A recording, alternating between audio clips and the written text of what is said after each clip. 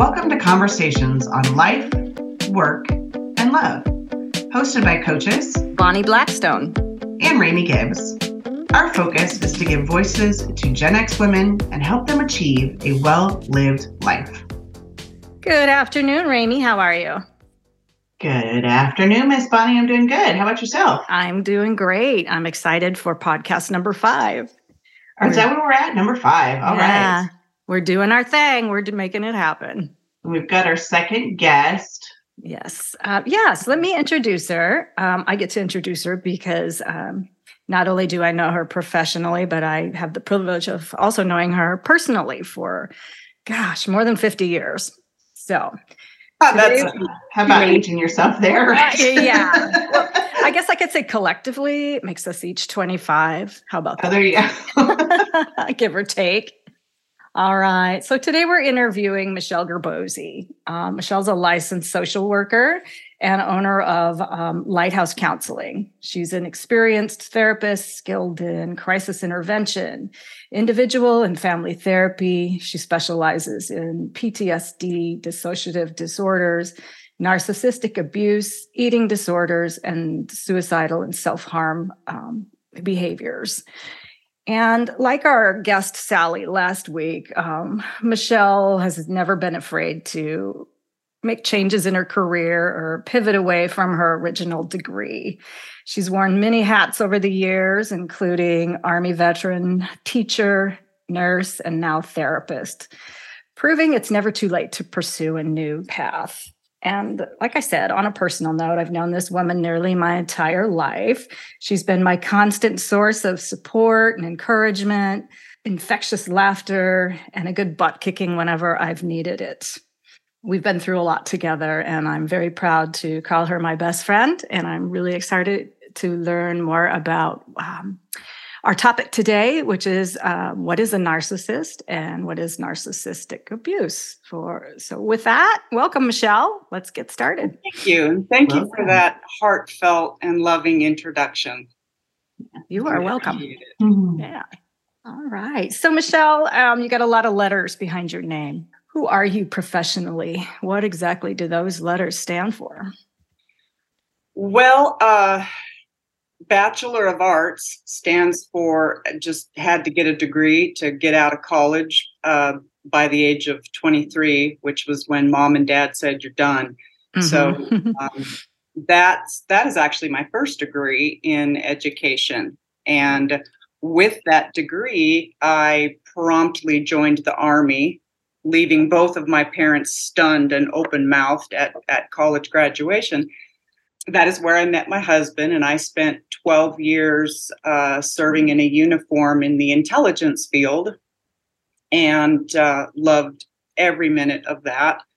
The ADN is an associate degree nursing, which enabled me to function as a registered nurse. And I started off with hospital nursing and then moved into emergency nursing, which is where I became interested in trauma because there's a lot of it, and a lot of it is interpersonal. And I specialized in forensic nursing after a few years and became a sexual assault nurse examiner.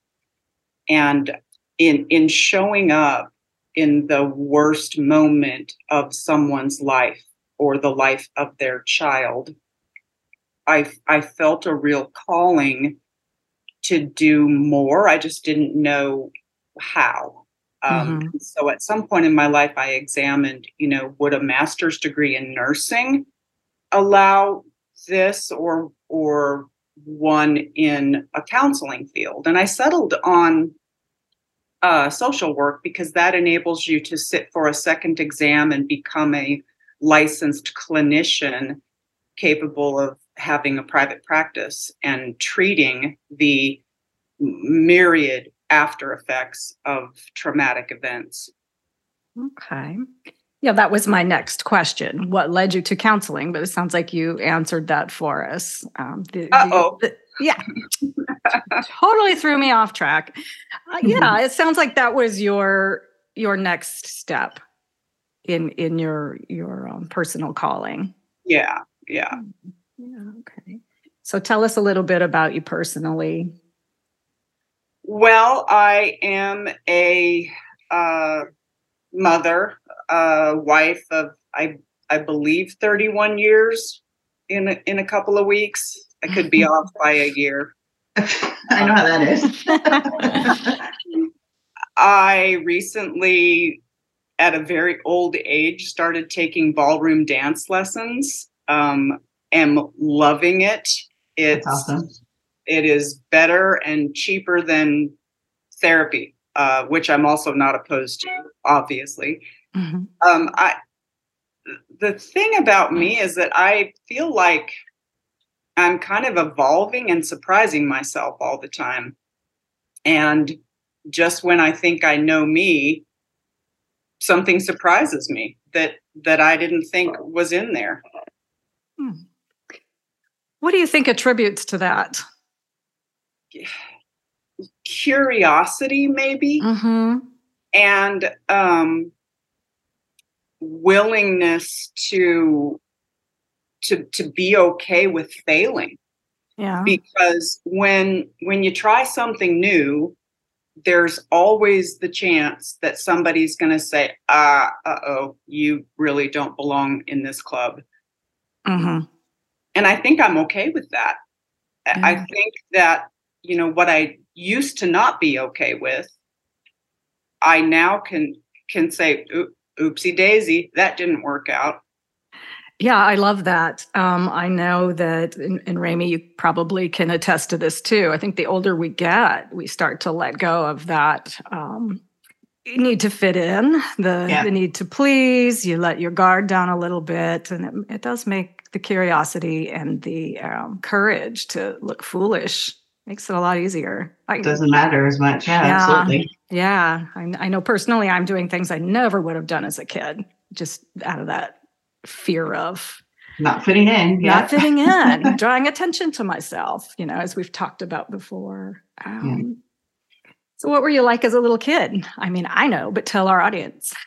Well, oddly different than I am today. My parents tell me that I would cling to them and not approach other children on the playground. They were constantly saying, why don't you go swing? Those kids look like they're your age. And I would say, I can't. And my mom would say, why? It's because they don't like me.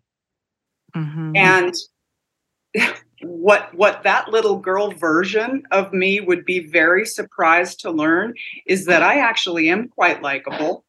Everywhere I go, I find someone to strike up a conversation with, and usually find myself getting invited to something. And so, I used to be just terrified of existing, and now I just love to have a microphone in my hand for some reason. I don't know. Yeah. I've witnessed that about you. What do you think the little girl was afraid of? Probably the pain and the power that others have when they reject. Because when you present yourself to another person and they say, no, thank you. Mm-hmm. If you assign a lot of power to that, that is absolutely devastating. And it's something that I work a lot with clients around who are using avoidance and isolation to protect themselves from ever being harmed in a relationship again. But isolation and avoidance of relationship kills people. Yeah, absolutely. It absolutely does, because our brains are designed for connection. And when they don't get that, they're not functioning very well as brains. Yeah, that's kind of ties into that whole, we were born to be part of a tribe, and that doesn't really exist anymore, that concept, right? Yeah. Which, brings about the subject for a whole another day on the pandemic isolation and the aftermath of that. Mm-hmm. Oh, yeah. But I think it's evident what we've all gone through and where we are today, and that importance of connection and community. Exactly. Yeah, that is definitely another podcast. We will get on that. Yeah. So, Michelle, I'm really excited to have you on the podcast because Bonnie talks about you quite often in our conversations. And I'm like, who is this Michelle? So it's great to have you here. Thank you.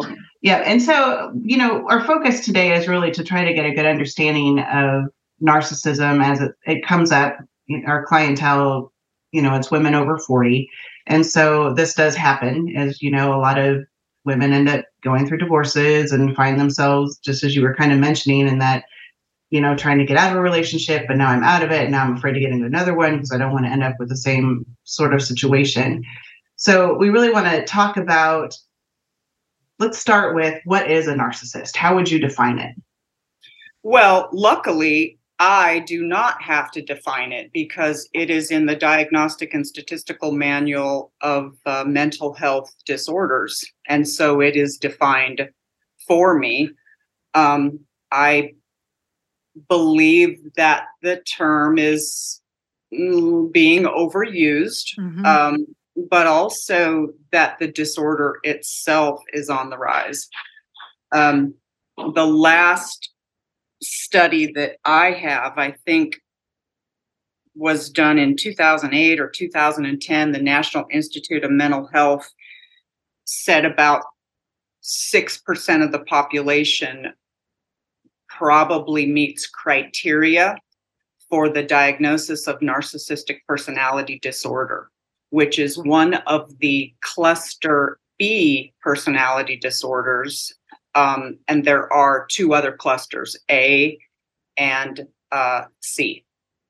So the reason I think DSM puts these in a cluster is because there's actually a lot of intermingling of symptoms. In fact, this same study said that about 42% of the people who meet criteria for narcissistic personality disorder will also meet some or all of the diagnostic criteria for antisocial personality disorder, which makes them pretty dangerous.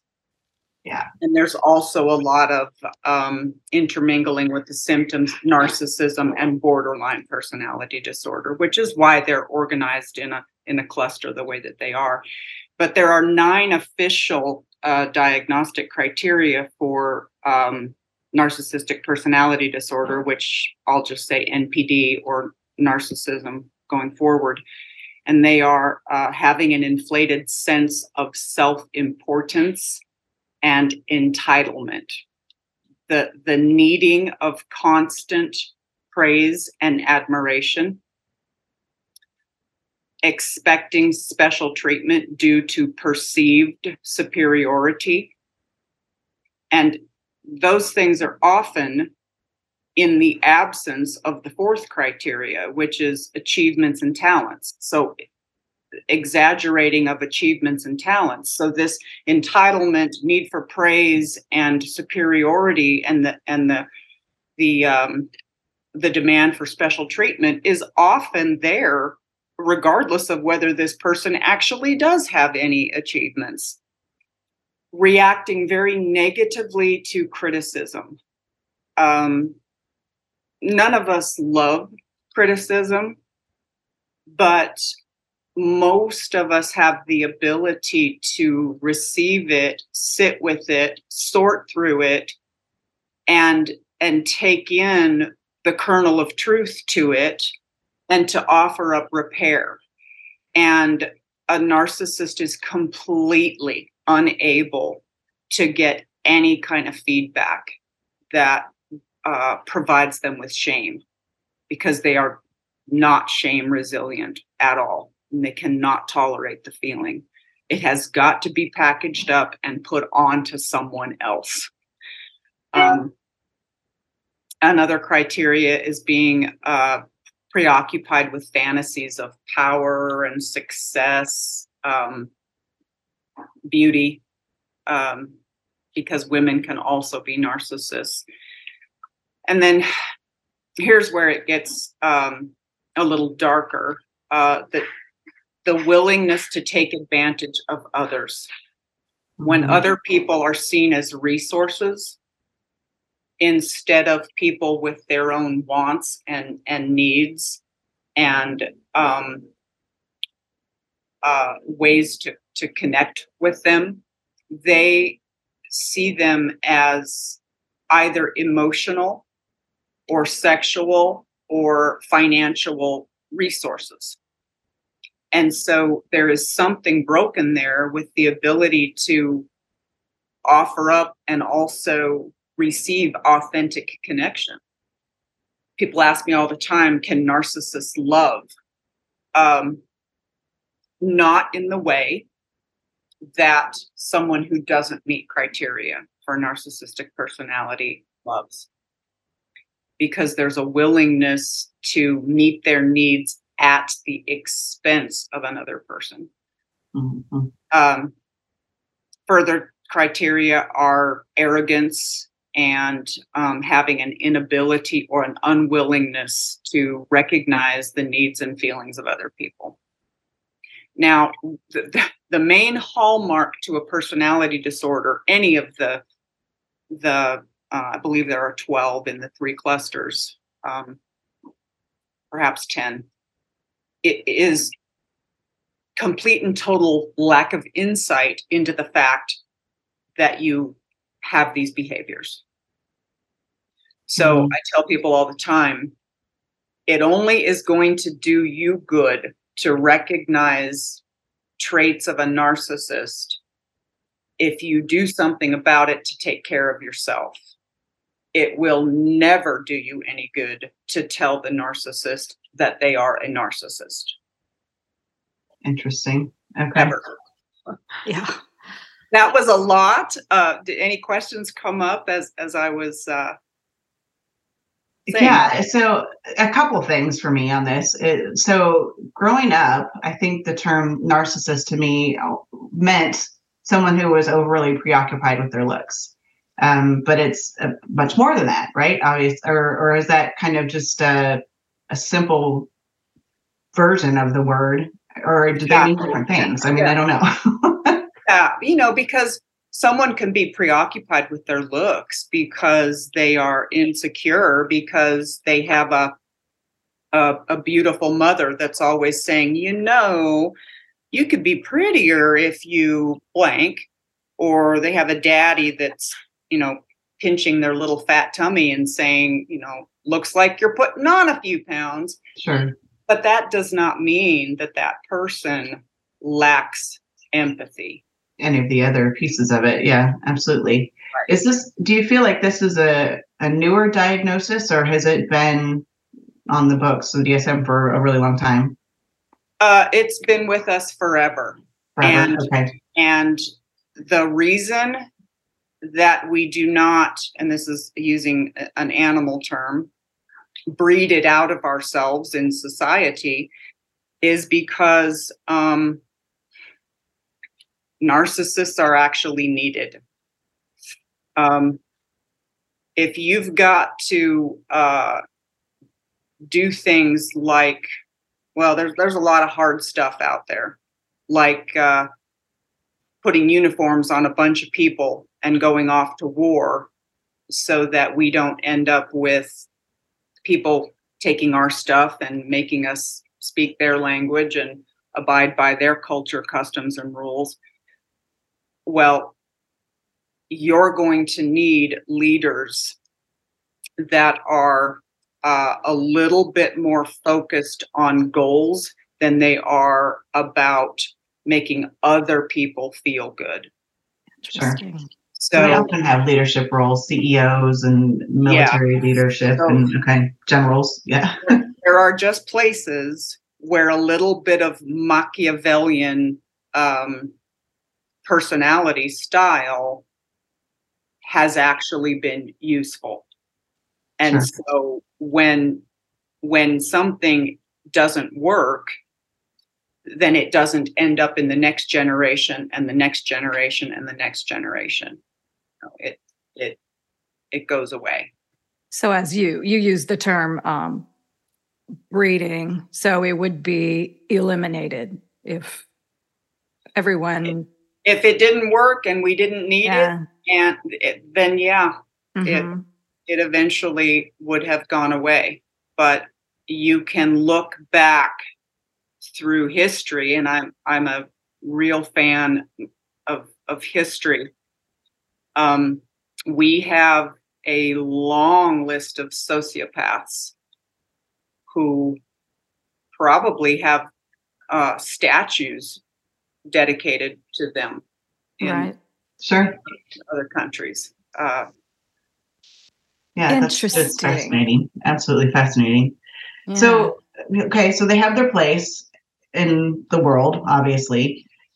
And you were saying they could be bred out. So in that same token, can someone be treated that's a narcissist? Can they change? Not every therapist out there would agree with me on this.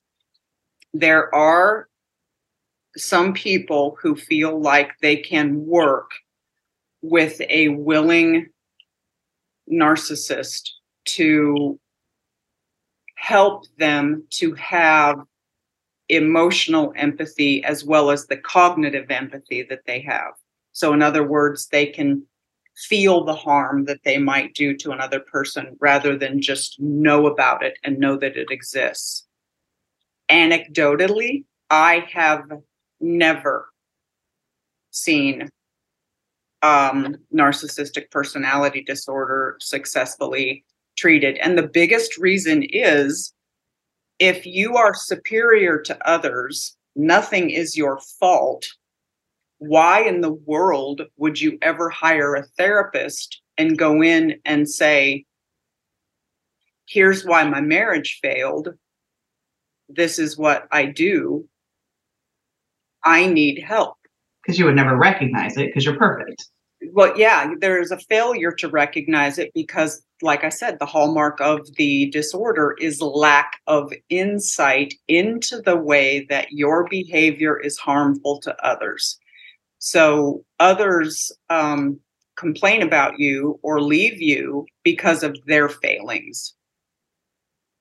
Sure. And so you just replace them with another source of supply, and you are able to devalue and discard the crazy person who didn't realize what she had in you and left you. Yeah. Okay. So really they can't change. And so if you're in a marriage in this situation, what are going to be some red flags that you might see to know that this person is a narcissist? A lot of blame shifting.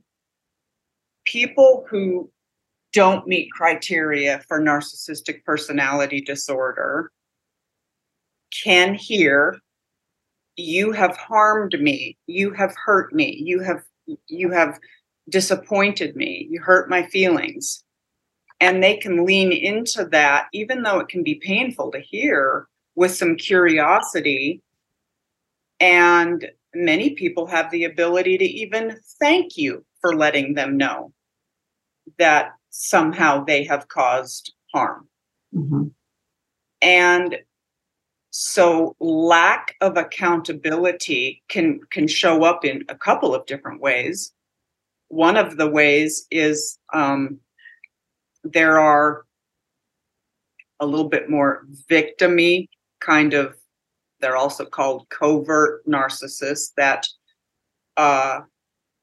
immediately begin to cry and say, you're right, I'm such a bad person, I can't ever do anything right, and you never should have married me, and this is all because of my very critical mother and my very physically abusive father, and you probably would be better off if I just walked out into the highway and ended it all. That is very manipulative behavior, which is very classic narcissistic behavior, but it looks different than the rage that someone can be met with when they bring a grievance to a very toxic personality disordered person. Either way, whether it's rage and turning the tables on the other person, or it's immediately falling into that victim role, it is the same thing, it just shows up differently. It's a lack of accountability for one's own behavior and no ability to say, I'm glad you told me. How can we do this differently? What can I do to offer repair? I don't want to harm you. And you kind of mentioned this term a little bit in what you've said, but it sounds like narcissism is a form of being a psychopath or a sociopath. It kind of is a kind of the same. I'm going to take an example from a therapist in Ireland who wrote the book Three Faces of Evil. Mm-hmm. And also When Shame Begets Shame. And her name is Christine Louis, spelled Lewis, de Canonville. And so When Shame Begets Shame, the subtitle is How the Narcissist Hurts and Shames Their Victim. And then her other book, Three Faces of Evil, sort of describes, using the analogy of those Russian nesting dolls, mm-hmm. where you have the big one and then the little one. So, like, all of us are the big one. And everybody has the ability in a bad moment to behave badly to another person. Sure. And most of us have the ability to recognize that we did it, or to receive from the other person that we did it and say, oh, yeah, okay, I guess I did do that. Right. And I would argue that in a lot of us, there is just a tad bit of healthy narcissism, kind of me first, what about me kind of thing that's just necessary for our survival. That's our generation too, right? We're the me generation. So yeah. Now you take that doll apart, and what's under there is someone who meets criteria potentially, or most of it, which can make them, just as bad. Just because you have 5 out of the 9, you don't meet the criteria, but 5 out of 9 versus 6 out of 9, kind of basically the same person, I always say. Yeah. So I've described what a narcissist is. A sociopath is the doll that is inside of the narcissist. So a narcissist is not necessarily going to meet criteria for antisocial personality disorder, but every sociopath also meets the criteria for narcissism. Okay, so it's the 2-layered effect. Okay. Yeah. A narcissist's biggest fear is just not being relevant, but they don't necessarily go out and purposefully cause harm to another human being and say in a Machiavellian manner, hey, it's not personal. You just got in my way. Mm-hmm. So I broke both your legs and took your car. Gotcha. Now, inside of a someone who meets criteria for antisocial personality disorder is the very smallest doll, which is a psychopath, which actually is not a mental health term, but a forensic term. And so FBI profilers refer to this person as the dark triad, completely lacking in empathy or antisocial, Machiavellian, willing to do whatever it takes to meet their need, regardless of the expense caused to another person, and sadistic. So actually having no fear-mediated learning, which is what the rest of us have. We're not naughty because largely we're nice, but also we fear consequences. Right. So we do what we're supposed to do. And a psychopath, their brain is actually shaped differently. A sociopath can be created. If you have a child that doesn't have love, doesn't have enough to eat, and gang membership at the age of 7 offers up some sort of sense of belonging and safety, but the cost for that connection is that you have to learn how to kill people, well, that is a response. Narcissism, I believe, is a response. Psychopathy is something that is a brain just wired differently.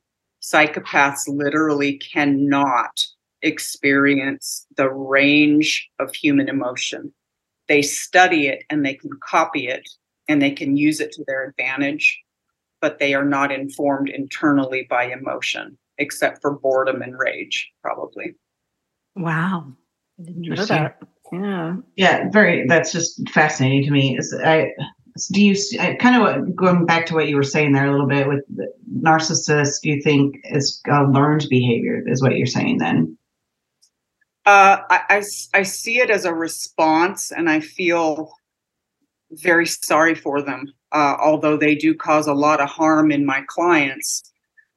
So one way of responding in a family where you don't get your needs met or you are adultified by the parents who should be adults is a sense of over responsibility and a high degree of accountability and empathy.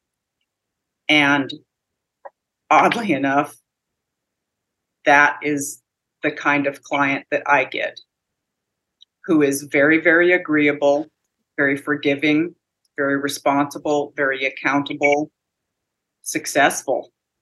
And that makes an excellent target for someone who wants to be none of those things. Yeah. And the other response growing up is to have the attachment injury, I believe, of narcissism, which is nobody cares about me. I'm not going to need anybody. I'm not going to care about anybody else. I'm going to take what I need and manipulate others to provide to me that which I deserve. Join us next week for the second half of our conversation with Michelle, where she dives deeper into the trauma caused by narcissistic abuse and the steps one can take towards healing. Join us every Thursday for more conversations on life, work, and love. And when you're ready to find your own voice and your own path towards a well-lived life, we'd love to be your coaches. Reach out to us through our websites. You'll find me, Raimi, at renovatedrealities.com. And you'll find me, Bonnie, at bonnieblackstone.com. Thanks for joining us. If you have enjoyed today's episode, be sure to review, rate, and follow us wherever you listen to podcasts.